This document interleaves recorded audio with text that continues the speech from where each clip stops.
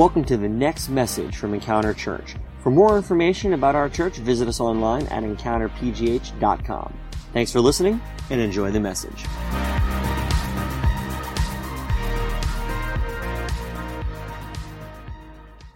So today is the last message in our series. That's been a long series that we've been doing called Creed, which has really been all about what do we believe and why does it matter? And my hope, my prayer for this whole series was, one, to reinforce some of the major tenets of our faith as Christians, and to for some of you, maybe some of the topics were not so much new topics, but maybe you had dove into them more than you ever have before. That was a hope for mine, that maybe we would help you understand why we believe what we do, but also the practical nature of it.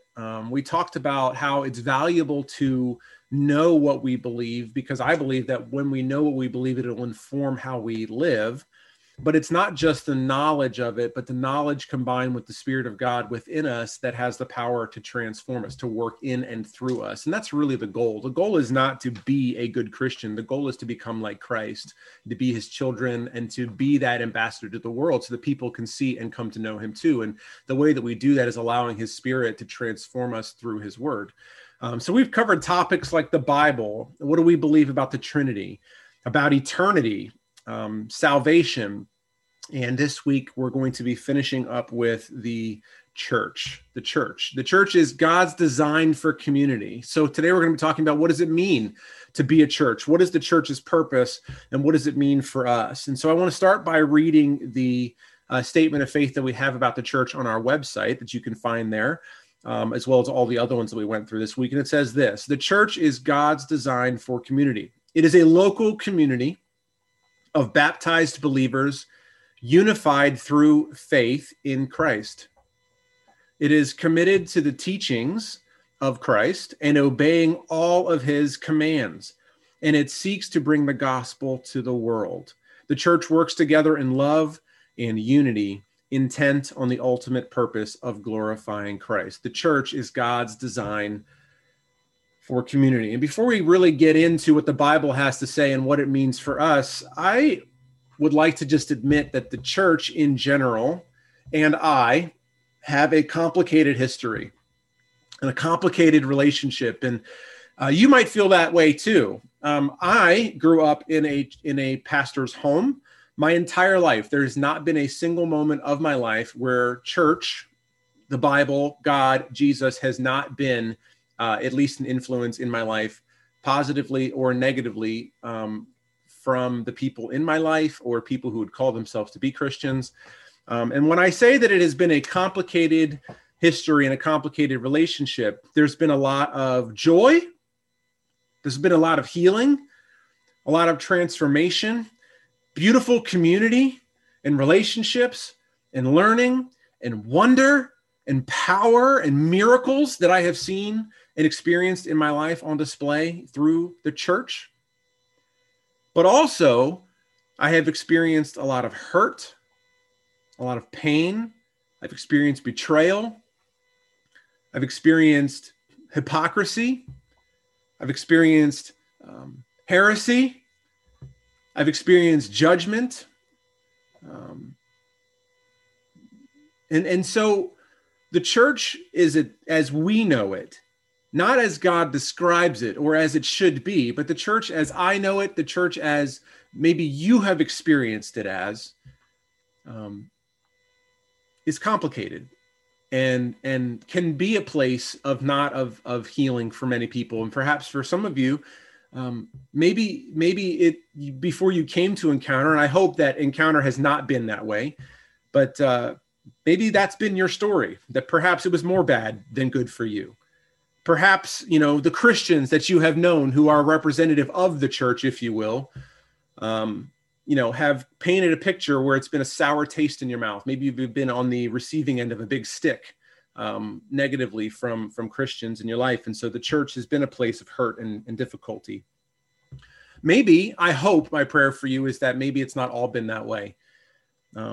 And my goal and our goal, I think Heather and I, one of the main things that we wanted for when we started Encounter Church was our desire was to, what if we started a church that looked like the kinds of relationships that we saw in the Bible?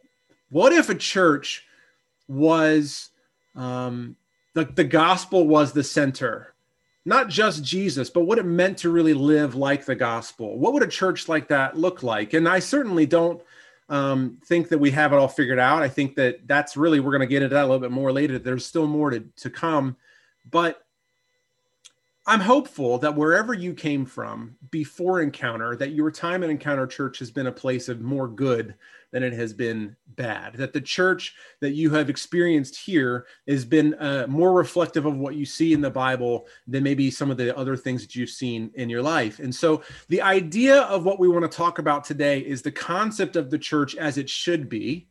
What does God say about his church? Why does he care so much about it? And what is its purpose? That's what we want to do today. And the reason for this is because God loves his church. God loves his church. Like, God created it and talks a lot about it in the Bible. And Christians, particularly in modern American Christianity, actually malign the church in a lot of ways. And for all the reasons that I already mentioned. But the reality is that God loves his church. It says that Jesus died for his church, that Jesus is the head of his church. It's the bride of Christ. Like, it's one of the most important things to him. And so we have to understand why that is and what it matters. And so everything we have discussed up to this point in the series, right, about the Bible and about the Trinity and about humanity and about salvation, all of these things have led to this moment today. All of it has led to the church, because the church is God's chosen vehicle to be a physical representation of Jesus to the world. I want to say that again, because I want you to make sure you're hearing this. The Bible paints the picture that the church is God's chosen vehicle to be a physical representation of Jesus to the world, embodying the story of God in our lives and through each other to those around us.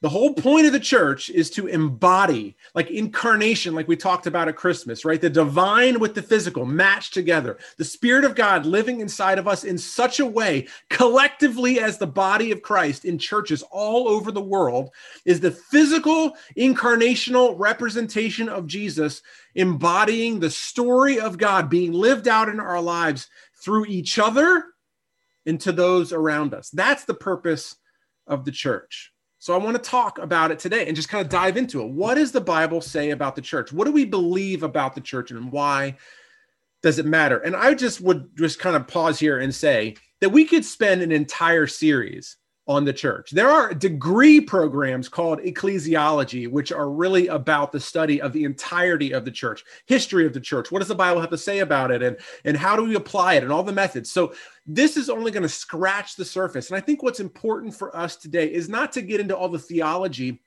but really to understand the heart, the essence of the church that we see in the Bible, and understand what that means for us as a local community. And that's what I want to do today. So the first question we're asking 3 questions today. And the first question is this: what is a church? What is a church? Well, we're going to answer that by the first part of our statement of faith. The church is a local community, underline that word community, of baptized believers unified through faith in Christ. The church is a local community of baptized believers unified through faith in Christ. Would you guys open your Bibles and turn with me to Acts chapter 2. Acts chapter 2, verse 41 is where we're going to begin. This is the first time that we see a picture of a local community of believers unified through faith in Christ. Acts chapter 2, verses 41 to 47. We're going to read here and see, just pull out the essences, the essence of what is the picture that we get of what it looks like to be a local community of baptized believers. Acts chapter 2, verse 41 says this: so those who accepted his message were baptized. All right, so that's why it's clearly in our statement of faith that the church is a local community of baptized believers, because every time we see somebody converted to Christ, right, in a relationship with Christ, they're baptized.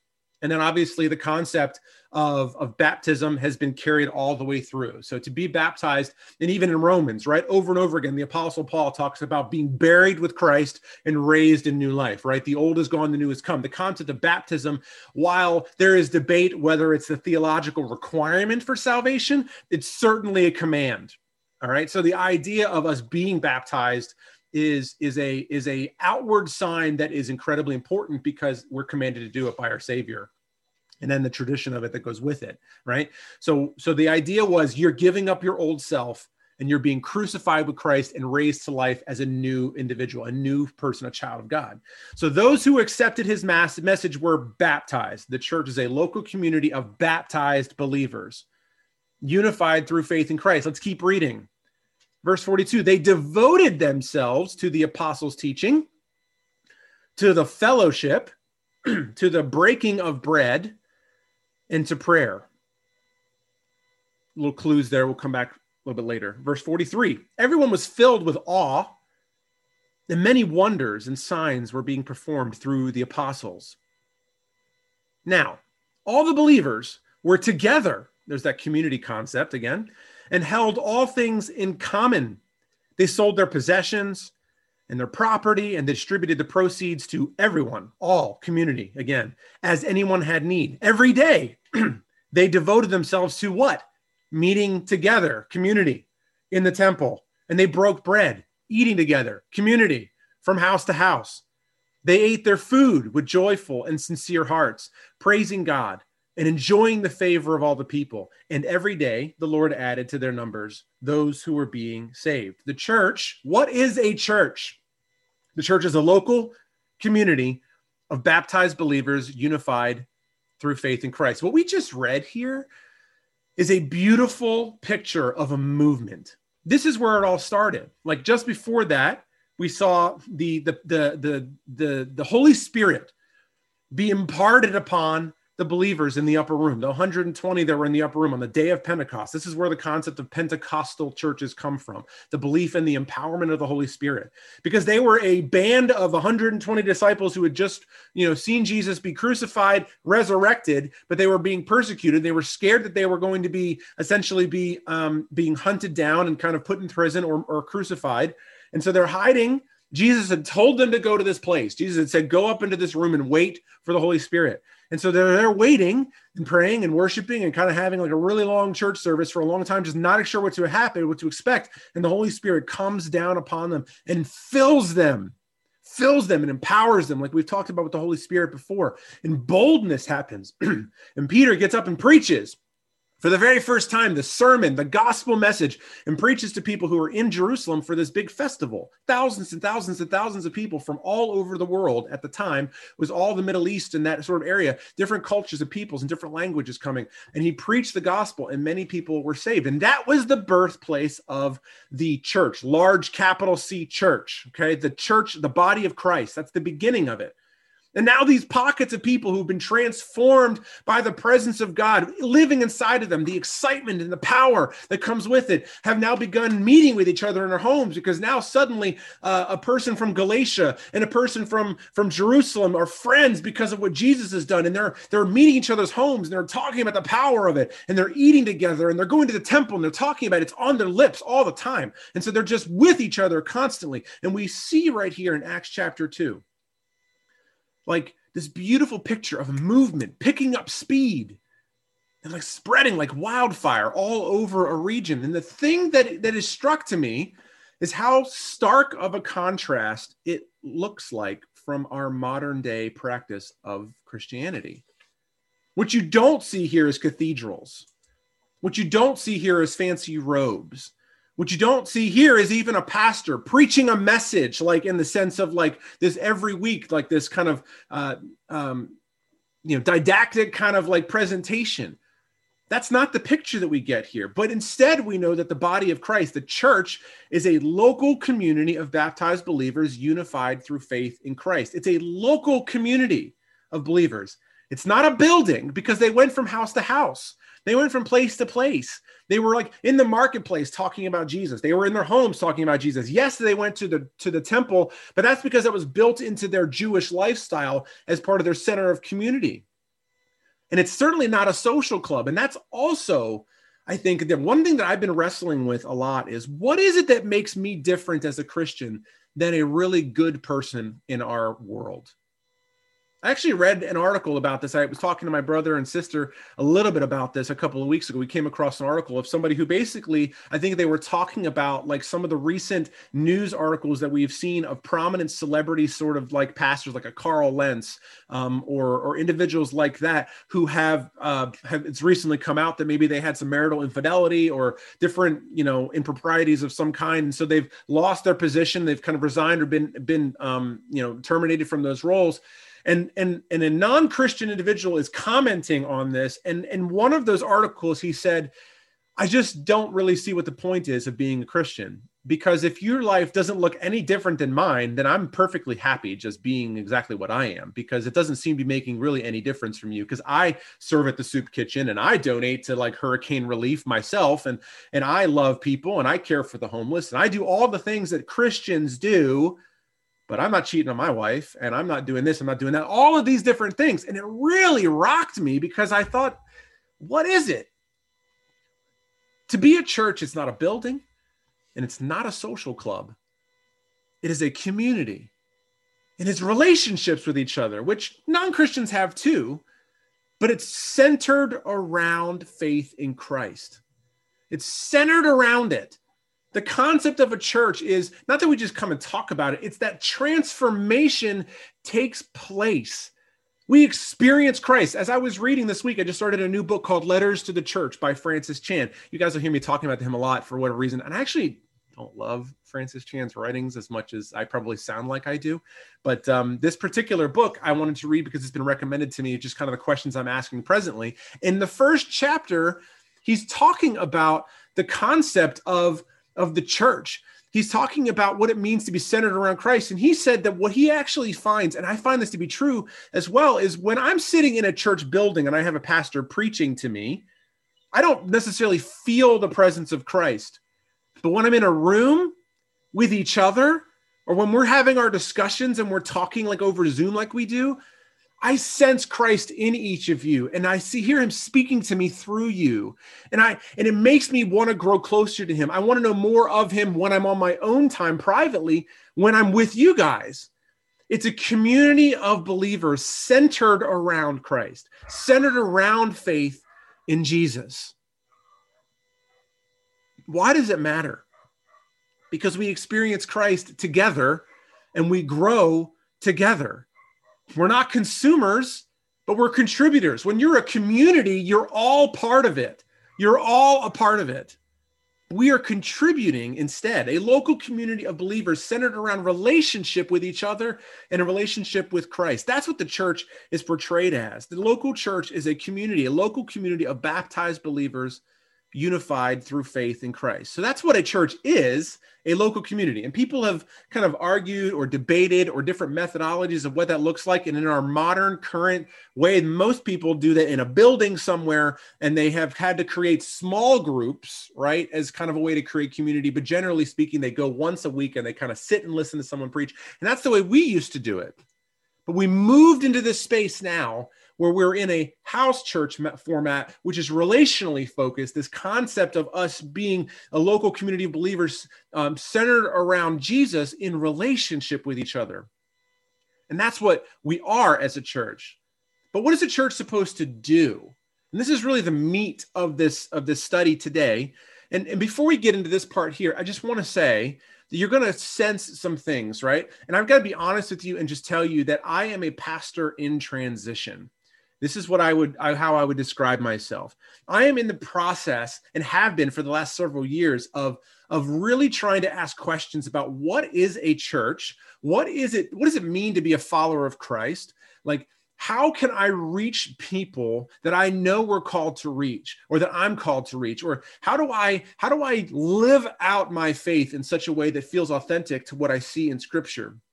And so a lot of this next section of what does a church do is really me trying to figure out the answer to that question. And I don't have it all figured out. All I have is what I see in Scripture. I know the things that I've been trained to do. and then by extension, the way that you guys have learned from either from me or other people, other pastors, and the way that you do it, our habits are what they are. And then sometimes the gaps that I see that Scripture paints a picture of, but that I haven't figured out, or we haven't figured out, or the habits aren't congruent to that. And so this next section is really designed around what does the church do from a biblical perspective, and then asking the question of how we can match that. So what does the church do? Well, we know that the church is a local community of baptized believers unified through faith in Christ. Check. I think we're doing that. But what does the church do? The next part of our statement of faith says it is committed to the teachings of Christ and obeying all of his commands. And it seeks to bring the gospel to the world. Where do we get that from? 2 quick verses. Back to Acts chapter 2, verse 42, right? We're already there. What does it say? They devoted themselves. More on that in a minute. Underline devoted themselves to the apostles' teaching, and then a bunch of commas. So I'm going to kind of add the first part to each of them. They devoted themselves to the apostles' teaching. They devoted themselves to the fellowship. They devoted themselves to the breaking of bread. They devoted themselves to prayer. But then we also have Matthew 28, verses 19 and 20, another incredibly famous, popular verse, because this is Jesus, the last words we have of Christ before he ascended to heaven. He was telling his disciples, and by extension, all of us, what our responsibility is on earth. Go, therefore, Matthew chapter 28, verses 19 and 20. Go, therefore, and underline this, make disciples of all nations, baptizing them in the name of the Father and the Son and the Holy Spirit. The local church is a local community of baptized believers, baptized in the name of the Father, the Son, and the Holy Spirit. And what? Teaching them to be devoted, teaching them to observe everything I have commanded you. So the first scripture, Acts chapter 2:42, they devoted themselves to the apostles' teaching, fellowship, breaking of bread, and prayer. That's what we do. And then we're told to go and make disciples and teach them to observe everything I've commanded you. Receive and devote yourself to these things, and then go get more people and make them disciples, and then teach them to do it too. The cyclical nature of the whole thing. And so what does the church do? The church is a local community of baptized believers centered around faith in Christ. But a church does discipleship and multiplication. Discipleship and multiplication. A friend of mine, another pastor of a church here, Crossroads Church, it's a pretty multiple campuses around the city, but the one that I know of that he's the campus pastor of here in East Liberty, Crossroads East Liberty, my friend Jonathan Coral, great, awesome man of God. He's a good friend of mine. He says that their church says discipleship is defined by this: love and obedience to Jesus. I love Jesus, worship him. I spend time with him, right? Loving someone, and then obedience. So I love him and I obey him. I love Jesus and I obey Jesus. So if that's the definition of discipleship, look, where does that come from? Look what Acts chapter 2, verse 42 says. They devoted themselves. Devotion. I think that's a good word, right? I love someone. I'm devoted to them. I am devoted to my wife. I'm devoted to spending time with her. I'm devoted to serving her. I'm devoted to making sure she's happy, making sure she's taken care of, right? I love her and I'm devoted to her. And the disciples were devoted to these 4 things, it says: to the teaching. They were devoted to fellowship. They were devoted to eating together. I like that one. They were devoted to prayer, right? That word here, I guess I didn't write it down. Oh, well. Teach them to observe everything, right? It says that, so we see that, I'm so sorry, guys. I guess I messed a spot here. So the concept of devotion that we see here is this idea of like being completely like assigned to something, like willing to make sure that it is going to happen. Like I'm trying to find the right word for it. Like the concept of like almost like a contract. Like this is something that I will give myself over to. I'm committed to it.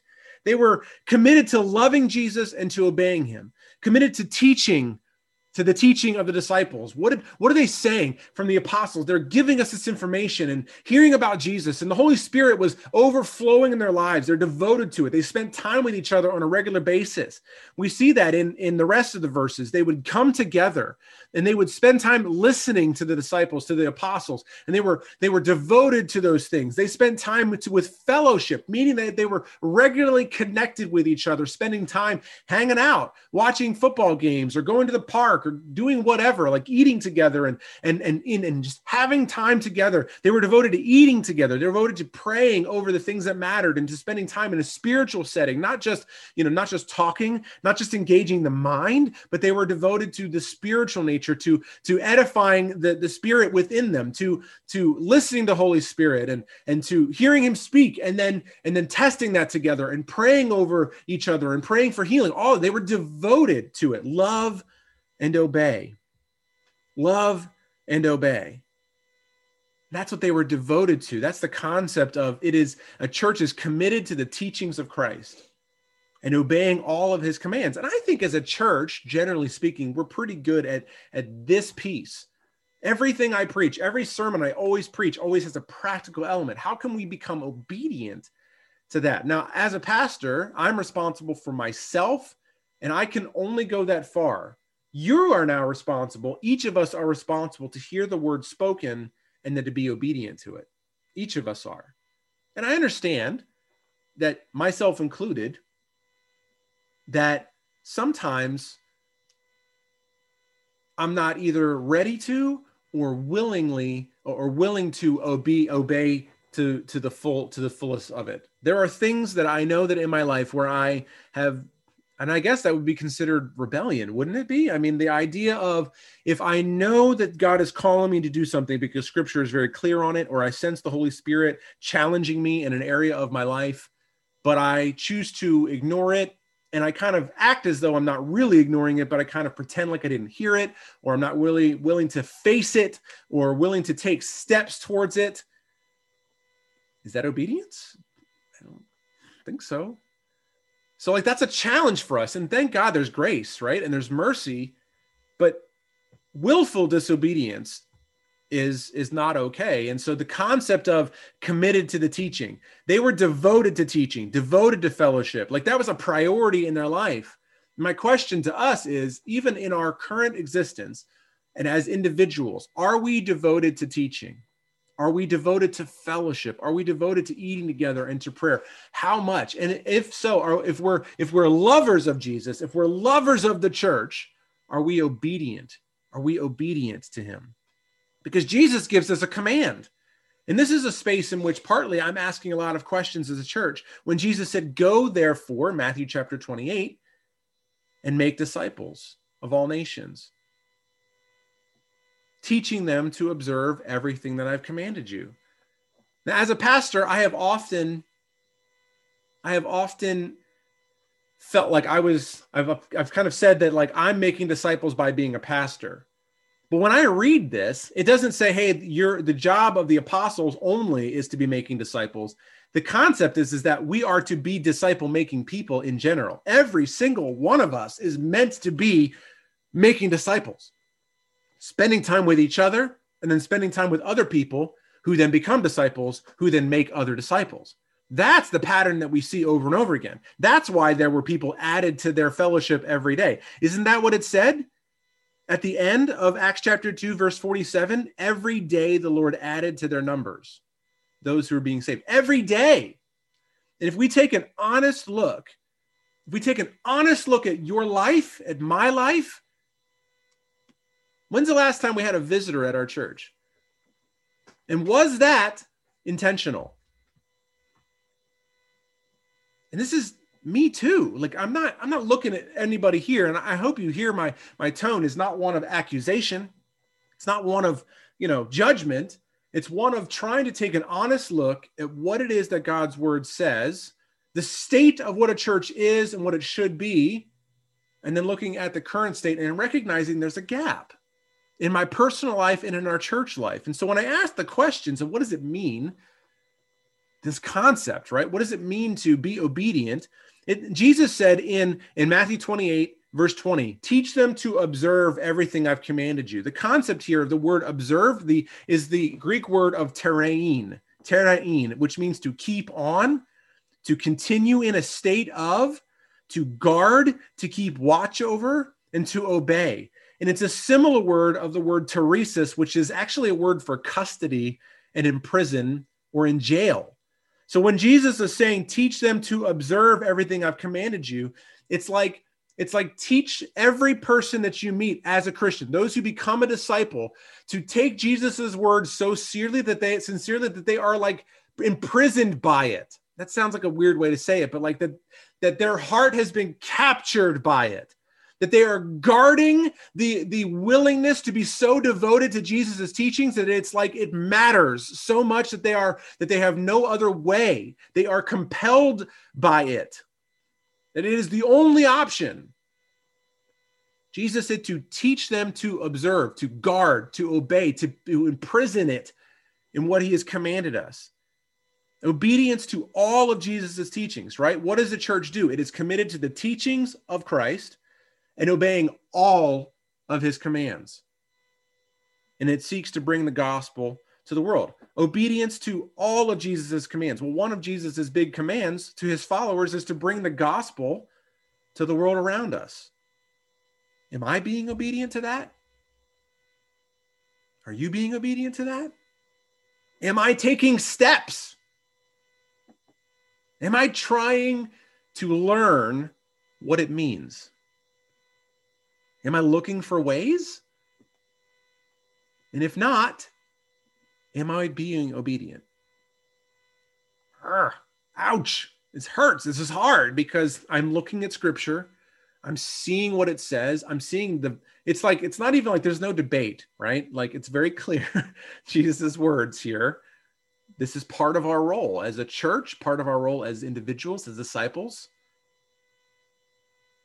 And if I'm not being obedient, what am I? What are we? I feel a personal conviction to figure this part out. And this is causing me to ask a lot of questions about church, about me as a Christian. And I recognize that I don't have a lot of answers, but I have to be honest and tell you that I'm not content with just asking the questions. I find myself sitting outside on my back porch talking to a pastor friend of mine, and we talk on a regular basis about what I hear God calling me to, what calling our church to, just the idea of what it means to be a follower of Jesus. I see, like we said in the very beginning, I see people talking so badly about Christianity. I see people talking so poorly about the hypocrisy of churches and how they're angry about it. I remember Heather and I sitting at a picnic table at a restaurant a number of years ago and just overhearing the conversation of this other couple, this man and a woman. And the guy was telling the story about how earlier that day, there had been a Christian kind of standing on the side of a street, and he reached out to hand them like a Bible tract. And I'm not saying that that's an effective technique of evangelism, but that person was so angry and sitting at the picnic table now later that day, talking to this friend is, how dare that person, the audacity, how dare he, try to tell me about their God, about this Jesus. Like there was such anger and such fury in this person's voice. And Heather and I just sat at the picnic table and we were so saddened.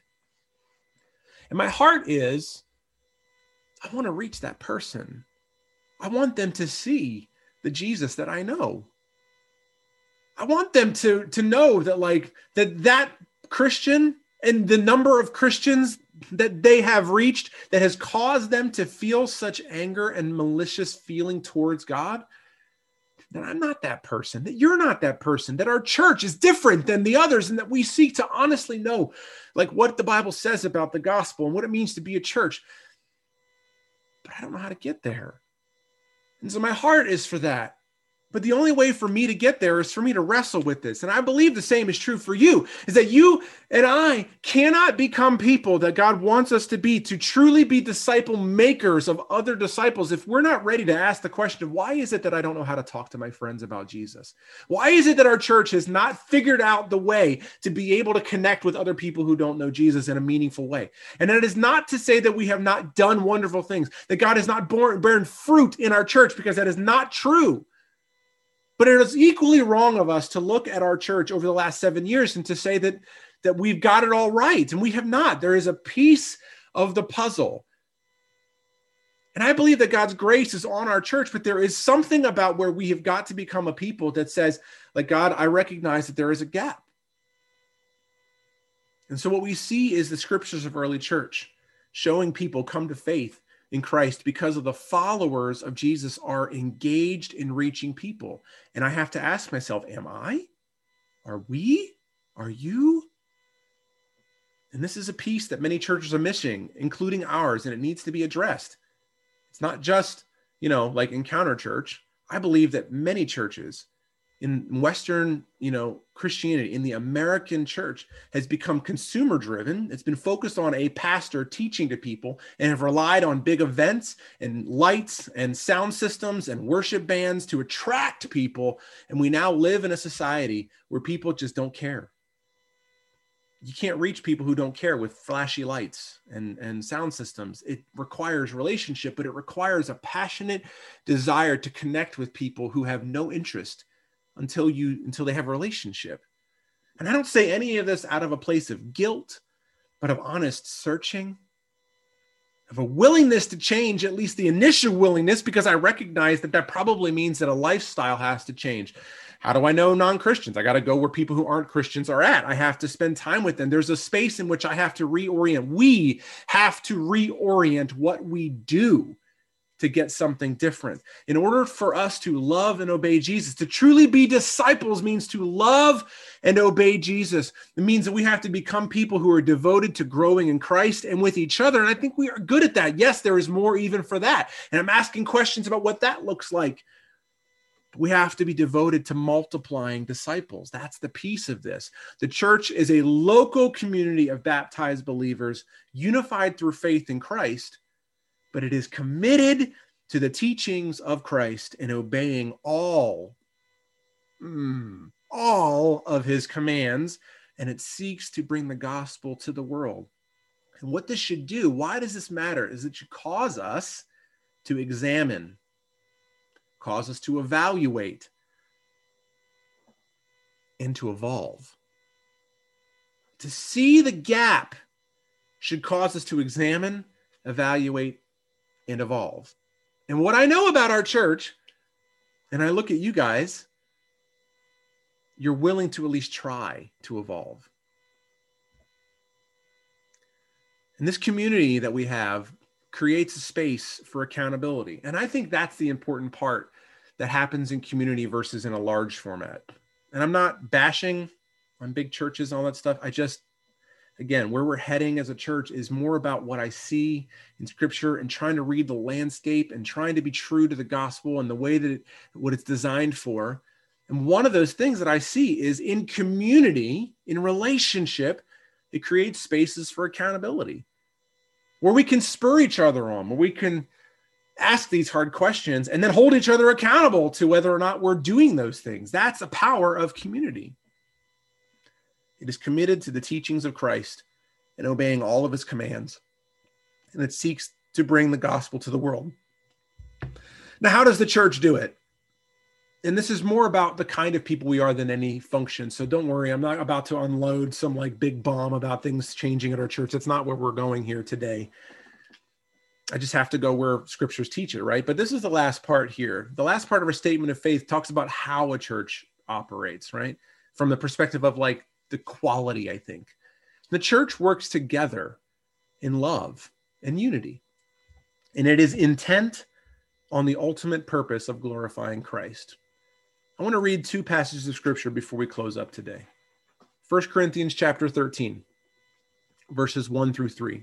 Very famous, but I want you to listen to it from the perspective of love of the quality, the kind of people that we are, the way we live our lives, the way we treat each other, the way we treat other people. 1 Corinthians 13. If I speak a human or angelic tongue, but I don't have love, I am a noisy gong or a clanging cymbal. If I have the gift of prophecy and I understand all mysteries and all knowledge, and if I have faith enough so that I can move mountains, but I do not have love, I am nothing. And if I give away all of my possessions, which we just saw, right? The disciples did, they gave away all their possessions. And if I give over my body in order to boast, but do not have love, I gain nothing. 1 Corinthians 13. And then so back to our passage, or back to our statement of faith. The church works together in love. Love. And then in unity. John 17. This is Jesus talking to his disciples. Talking to God, actually, to his Father. John 17:23. I am in them and you are in me, so that they may be completely one. Jesus' prayer was that we would be unified with each other, that we would be in such relationship with each other through Christ that we would find unity, that the world may know you have sent me and have loved them as you have loved me. I think that half of the reason, not half, a big reason why people at that picnic table don't know that Jesus is love and is full of grace and mercy and who he truly is because there are Christians out there who are not unified with the gospel, not unified with people like us who are trying to be unified. And that's very judgmental. I'm not meaning to say that they're not trying. I just think that when Jesus says over and over again, right, he says, like, they will know that you're my disciples by the way you love each other. And then in this case, Jesus says that the world will know that I was sent by the Father. In other words, that I am divine, that I am the representative of God if we are one. And so our statement of faith says the church works together in love and unity, intent on the ultimate purpose of glorifying God. What I see here is transformation that is measured by fruit. Transformation that is measured by fruit. It's one thing to be a part of a social club. It's another thing also to be a part of a church who's connected by relationship with Christ. But we also know that you can have knowledge of Jesus, that you can know the scriptures, that you can be a good person and not be transformed by him. That's why the entirety of this series is not just about the knowledge of what we believe, but connecting it with the Spirit of God that provides transformation. We become like Jesus by putting it into practice, but by allowing the Spirit of God to make those changes in our life. But truly, the measurement is not the number of people in a chair. It's not even the number of people in your house church. It's not the number of salvations. What it is measured by the fruit of the Spirit. Are we people who are love? Are we unified with each other? Am I unified with the gospel? Does my life as a Christian paint the picture to other people of Jesus? Or what are they seeing? Like, does the picture of Jesus, nice and clear 4K resolution, or is the picture of Jesus that they see from my lifestyle a Picasso painting? Like, which one is it? You know what I mean? And this goes back to what we said, like obedience, love and obey. Like, am I becoming like Christ because of my interactions with each other and because of my interaction with Jesus? Do people see who Jesus is? Or am I just the guy standing out on the street handing a tract to someone? Or am I serving the person in love? Like, which is it? I think this matters because this is the standard that we are measured by. The standard of success that we are measured by, that the church should be measured by, is the church a reflection of Jesus to the world? Jesus was a servant. Jesus was the one who was in the dirt with people. Jesus was the one who spent time with people. He made time for them. He prayed for them. He healed them. You know, he fed people. He spent time with them and less time teaching, you know.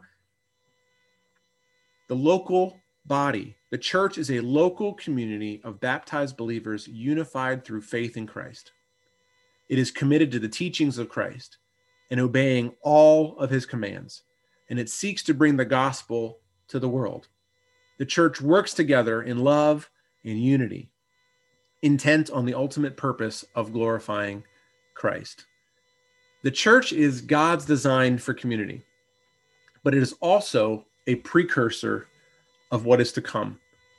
The idea here is that people can see and experience. The reason that God created the church was that so people, humanity, can see and experience what eternity in the good presence of God will be like. It's supposed to be like that. Think about that for a second. How much of a stark contrast might that be for some of you or churches you've been at, or even in our own church? The idea of what it means to be in community with each other through Christ is that it's a picture of eternity with God. That's what it's supposed to be like. The goodness, the miracles, the wonder, the awe. Like God is so thick. His presence is so thick in our presence that when people see it, they're like, oh my gosh, that's what it's going to be like for the rest of eternity. The goodness of God lived out in that way. So people can experience and see what eternity in the good presence of God will be like and what the restoration of all things that God promises will be like. I'm going to close with Revelation 21. Verses 2 and 3. This is the promise right here. In Revelation 21, verses 2 and 3, it says, I also saw the holy city, the new Jerusalem, coming down out of heaven from God, prepared like a bride adorned for her husband. Then I heard a loud voice from the throne. Look, God's dwelling is with humanity. Think about that for a second. The kingdom of God that Jesus talked about all the time, all the different aspects of what it means to be in the kingdom of God, right? What did Jesus say? Your kingdom come, your will be done on earth as it is in heaven. So what it means to be in the presence of God and all of his power overflowing. That's the church, right? The church is supposed to be the place, the breeding ground of the presence of God on earth. Look, God's dwelling is with humanity, and he will live with them. They will be his people, and God himself will be with them and will be their God. The church is God's design for community, but is also a precursor of what is to come. People can see, people can experience what eternity in God's good presence will be like and what the restoration of all things will be like that God promises. That's the purpose of the church. And when I look at it from that perspective, it's really easy to be like, oh my gosh, we got a long way to go. But I also see the wonderful things that happen in our church. I look over the last 7 years and I see, oh my gosh, look at the fruit. People who are far from God, atheists who have come to know Jesus, either in conjunction with our church or because of our church, but ultimately what God has done through me and through Heather and through each of you in relationships and how God has lived out in those spaces. And it's beautiful. I've seen us love each other. I've seen us love other people. I've seen the unity in relationships. And yet I also know that there is more to do, that there are gaps, that there are spaces that we've got to figure out. And be rest assured, know that your pastors are thinking about this and asking questions. And there is changes and evolution that will need to happen. I don't know what those are yet necessarily, but I do know that that's where we're heading. And so, as I close today, the idea of the church is really just this concept of a local community of believers centered around faith in Jesus. And our goal, our desire is to love and to obey Jesus, to read his word, to see what he teaches, and to obey it. And when we recognize there are gaps, to be honest with them, to repent of those spaces, to ask the questions, and to be willing to be people who are willing to take steps towards that and follow Jesus into whatever that means, and do it in love and in unity so that the world will know who Jesus really is. Would you pray with me? God, I thank you for this message series. What a mystery it is that you created this church to be the mechanism to bring Jesus to the entire world. Jesus, as one man, could only walk around and was limited by his legs and was limited by his space and time. And now the Spirit of Christ lives inside each one of us, and the church is the vehicle that you have created for us to bring the message of hope and life and restoration to the entire world. What a mystery. What a responsibility. I thank you for all that you are doing and have done in our church and in our lives and through other churches. We want to honor the churches that have come before us over the last 2,000 years and the wonderful work that they have done in thousands and thousands of lives. And we also repent individually and corporately for the ways that we have muddied the name of the church. God, I don't want our church to be that way. I don't want my life to be that way. I don't think we do intentionally. I'm sure there are ways unintentionally we have at times, but God, our desire is to just be your church in the truest form. Would you open our eyes as individuals and collectively of what that looks like, and have the courage to take steps towards what it is that it should be. Pray that you'll bless our time, the rest of this time together, in Jesus' name. Amen.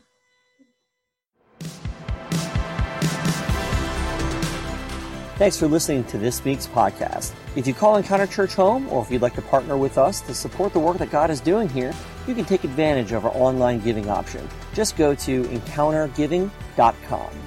Also, stay up to date with us throughout the week by following us on Facebook, Twitter, and Instagram at EncounterPGH. Thanks for listening, and we'll see you next week.